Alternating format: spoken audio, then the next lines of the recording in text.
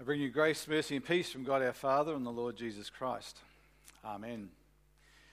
We're continuing our journey through Holy Week with Jesus. We're looking at how Jesus fought for peace. He waged peace on Jerusalem each day of Holy Week. We've looked at Sunday, Palm Sunday, how he brought peace as he rode into Jerusalem. We looked at how he wept over Jerusalem. He wept for their plight, but he wept over their blindness, their inability to see what would bring them true peace. Then on Holy Monday, we looked at how he cleansed the temple, cleared out all of the corruption and the impurity so that those who needed to enter could enter to receive the peace of God and draw near to the God they wanted to worship.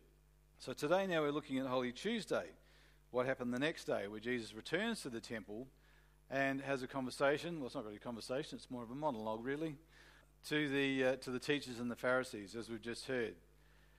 He says to them, woe, 7 times. There's 7 woes that he delivers to them. And we've always thought of them as being quite harsh. There's some pretty tough words in here, but we'll just have a quick look at what he said. Then we'll look a little bit deeper into perhaps what he was trying to achieve. He points out to them that they're shutting the door of the kingdom of heaven in people's faces. He says by forgetting the things that are important, they've forgotten to keep important the things that are really important. And in doing so, they're actually denying themselves entry into the kingdom of God. But through their practices and through their teachings, they're also restricting other people being able to enter the kingdom of God. He goes on to say that you go to all this trouble, you travel over land and sea to try to find these prominent people to bring to faith in the Jewish faith, and yet you're ignoring those that are right on your doorstep. And the ones that you do convert, you're actually making them twice as much a child of hell as you are. I don't know how they receive that, but they're pretty tough words, aren't they? He goes on then to talk about their idolatry of the things that God has provided for them and the things that God has created for them, and they've forgotten to focus on the actual Creator. He says, if anyone swears by the temple, you say it means nothing, but if anyone swears by the gold in the temple, then they're bound by that oath. Which is greater, the gold or the temple that makes the gold sacred? You also say if they swear by the altar, it means nothing, but if they swear by the gift that they've put on the altar, then they're bound by that. Which is greater, the gift or the altar that makes it sacred? They've lost sight of what's actually really important. He goes on by saying that if anyone swears by the altar, then they are swearing by it and everything on it. If anyone swears by the temple, they're swearing by it and by the one who dwells in it. And if anyone swears by heaven, they swear by God's throne and by the one who sits on it. The only oaths that carry any weight are the oaths that are actually sworn in the presence of God and by the will of God. Then he goes on to say you're also losing sight of what's important when it comes to your giving. You tithe your spices. So they were gardeners, they grew their own spices, and he said you go to all the trouble of giving 1/10 of these little minuscule amounts of spices to God, but you're forgetting the really important things in society. The justice, the mercy, the faithfulness, these things that the leaders of the Jewish faith are actually responsible for maintaining and teaching and mentoring in the community, they're not, because they're too busy cutting up their spices and making sure they give 1/10. Having said that, he does say you should have practiced the latter without neglecting the former. So he's not saying they shouldn't be tithing their spices, but he says, do that, but keep an eye on the bigger things. Make sure you're actually paying attention to the bigger things that are going on. His final little analogy there, you strain out a gnat, but swallow a camel. You're looking at these finite, infinite little tiny things, and yet you're missing out on the big things completely. He says you're cleaning the outside of the cup and the dish, but inside they're full of greed. You're all blind. You need to clean what's on the inside. Obviously he's talking about their hearts. He says you're all like whitewashed tombs. They're beautiful on the outside, beautifully presented. The facade that people see is perfect, but what's going on inside is terribly, terribly impure. To touch a dead body in this era was the most unclean thing you could do. They became spiritually and ritually unclean. They had to go through a whole process to cleanse themselves before they were allowed to go back into the temple and worship God. He said, you make it look like you're pure and pristine on the outside, and yet on the inside, it doesn't get any filthier than what you guys have in your hearts. It's just complete hypocrisy. So he says, you need to actually cleanse what's on the inside. And then finally, he says, you build tombs for the prophets and decorate the graves of the righteous. They show all this honour to the prophets and to the righteous. And you make this claim that if you'd lived in those days, you would never have been part of killing those prophets. But he points out to them that you're actually planning. Jesus knows that these leaders of the Jewish faith are actually planning to kill him. So he says, while you show this honour and regality for the prophets of old, you're actually planning to kill the most righteous prophet that's ever set foot on the face of the earth. So again, the hypocrisy is exposed. So they sound like some pretty harsh judgments, don't they? They're pretty harsh statements, and there's some pretty tough words in there. No doubt he got the back up, and the hair stood up on the back of the neck of numerous Pharisees and teachers as he delivered these statements. But I wonder what Jesus was actually trying to achieve. What was his intention? What was the outcome that he was actually trying to accomplish? We read those because I think partly we don't really use the word woe very much these days, so we don't know how to interpret that word. We have trouble trying to imagine what tone of voice Jesus used when he delivered these statements. But what if Jesus was actually delivering these words in sadness, not in rage? What if there'd been a few words at the beginning that said, with tears in his eyes, Jesus said to the Pharisees? That would change our whole perception, wouldn't it, of what he was saying, how he was saying it, and what he was trying to achieve. What if he was actually giving them words of warning, not words of judgment? What if he was actually speaking with sorrow in his heart rather than anger? What if he was actually trying to restore the teachers and the Pharisees to the love of God and to the will of God, rather than actually punish them for what they were doing? What if he was actually exclaiming his grief at their inability to see? As we heard when we looked at Sunday a couple of weeks ago, Jesus cries over Jerusalem, particularly the leaders of the Jewish faith, saying, if only you could see what it would take for you to have peace with God, but you can't see it. You're blinded to that truth. You're blinded to that reality. So what if Jesus was actually showing his grief here in this delivery? Were they just sorrowful warnings aimed at correcting the damaging effects of this misguided and immoral leadership by the Pharisees? What if Jesus was actually speaking like a parent who was pleading with their children to turn from their destructive ways? On the Wednesday night of the Bible study, we looked at a painting, I think it was by Tissot, wasn't it? That sort of showed Jesus in the temple courts, and he's got his hand up, and it looks like he's pointing. He's actually not. I think if you could look at the photo close enough, he's sort of got his hand, really his hand is outstretched over them. But when we first see the painting, we assume he's kind of pointing at them, and he's trying to nail them down with all these judgments and criticisms. But maybe that's not actually what he was doing at all. Maybe he was actually trying to speak to them in love. That word oya, we've translated as woe in this particular NIV.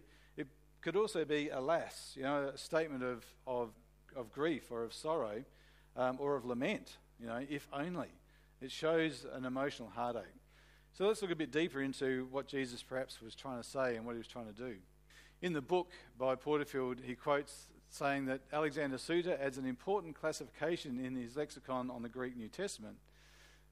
Their lexicon is a dictionary of the Greek New Testament, and he says this word woe expresses rather a statement than a wish or imprecation. That is to say, Jesus wasn't willing their destruction, nor was he reveling in an opportunity to curse them, but rather Jesus was warning the scribes and the Pharisees of the state they were in. If we look a little bit wider at this Gospel of Matthew, we see that in the verses just after this passage that we've quoted, Jesus actually says, Jerusalem, Jerusalem, you who kill the prophets and stone those sent to you, how often I've longed to gather your children together as a hen gathers her chicks under her wings, but you are not willing. This maybe reinforces the possibility that Jesus was very sorrowful over what he was seeing, and he was trying to gather them together. He was trying to show them their ways. He was trying to bring them back in line with God's will. Earlier in Matthew's Gospel, he has the Beatitudes. The Beatitudes are the beginning of Jesus' Sermon on the Mount in the Gospel according to Matthew. And then today, the 7 woes are really the end of Jesus' Sermon on the Temple Mount. So they're kind of like bookends over Jesus' ministry in the Gospel according to Matthew. We don't often compare them because they seem to be saying different things, but they're bookends. They're facing in different directions. So there is perhaps some comparison between the two of them. The Beatitudes tell us Jesus saying that the kingdom of God belongs to the poor in spirit, but today in the woes, Jesus is saying that the Pharisees are denying the poor entry into God's kingdom. The Beatitudes have Jesus saying that the pure in heart will see God. But in today's woes, Jesus is telling the religious leaders that they're blinded by their hypocrisy. They don't see. The Beatitudes tell us Jesus saying peacemakers are children of God, but today we have those harsh words of Jesus to the Pharisees that the converts that they're producing are acting like children of hell. In the Beatitudes, there's blessing for those persecuted for righteousness, but Jesus points out in the woes that the religious leaders are about to persecute and kill the most righteous one, the most righteous prophet ever set on earth. So what's Jesus trying to do here? Both the Beatitudes and the 7 woes are spoken in love, and both are seeking to move people into the same direction, into God's will, into the direction that God is trying to lead them, but in 2 very different ways. So let's think about how perhaps how Jesus is trying to coerce the Pharisees and the teachers to realign themselves with God's will. Has anyone ever been sailing? A bit. Okay, excellent. I have. My brother-in-law, Meredith's sister and brother-in-law have a yacht that they built over 35 years or something, and they've taken us out sailing. This is actually footage from the yacht, not my footage, but it is footage from the yacht that my sister-in-law has recorded. When you're in a yacht on a nice, peaceful but breezy day, you put the sails up and you move along, and if you're moving with the wind, it's awesome. It's nice and peaceful. The boat's gliding along. There's other footage that Carolyn's put up on the internet. I couldn't get it to download. But she's got footage of dolphins swimming in the bow wave along the side of the boat. One day when we went out sailing, Danny got me to take the wheel. I don't know what he was thinking, but he got me to take the wheel, and he taught me how to use the instruments to find what I call a sweet spot. It's not, you won't find that in any sailing journal, I'm sure. But I call it the sweet spot, where you get the boat and the sails in just the right orientation to the wind, and you just fly along. And you can hardly hear a sound because you're moving at the same speed as the wind is. You're carving across the waves because you're going in the same direction as the waves. And it's just the most peaceful, tranquil sort of experience. What I found was I was really good at not finding the sweet spot. And as soon as you're not in the sweet spot, then the mainsail just drops. The other sails start flapping and chattering and making a heck of a noise, and it's not peaceful anymore. It's not good. And then at some point, you need to actually turn around and come back to where you came from, which means you've got to go back into the wind. That's a very different experience. The boat's usually leaning over to one side. The waves are crashing up over the front. You're getting wet. You're getting cold. The wind is blowing in your face, and the sails are making the most enormous noise as they're working against the wind, trying to cut back into the wind. To me, that's very much an illustration of what Jesus is trying to do here. Jesus is showing the Pharisees the direction that God wants them to go in. And if they would align with that, then it would be peaceful. They would be moving in harmony with God's will. They would be in step with God, and they would be being drawn along by God's will, and everything would be going okay. But instead, they're going in the opposite direction. God's will hasn't changed.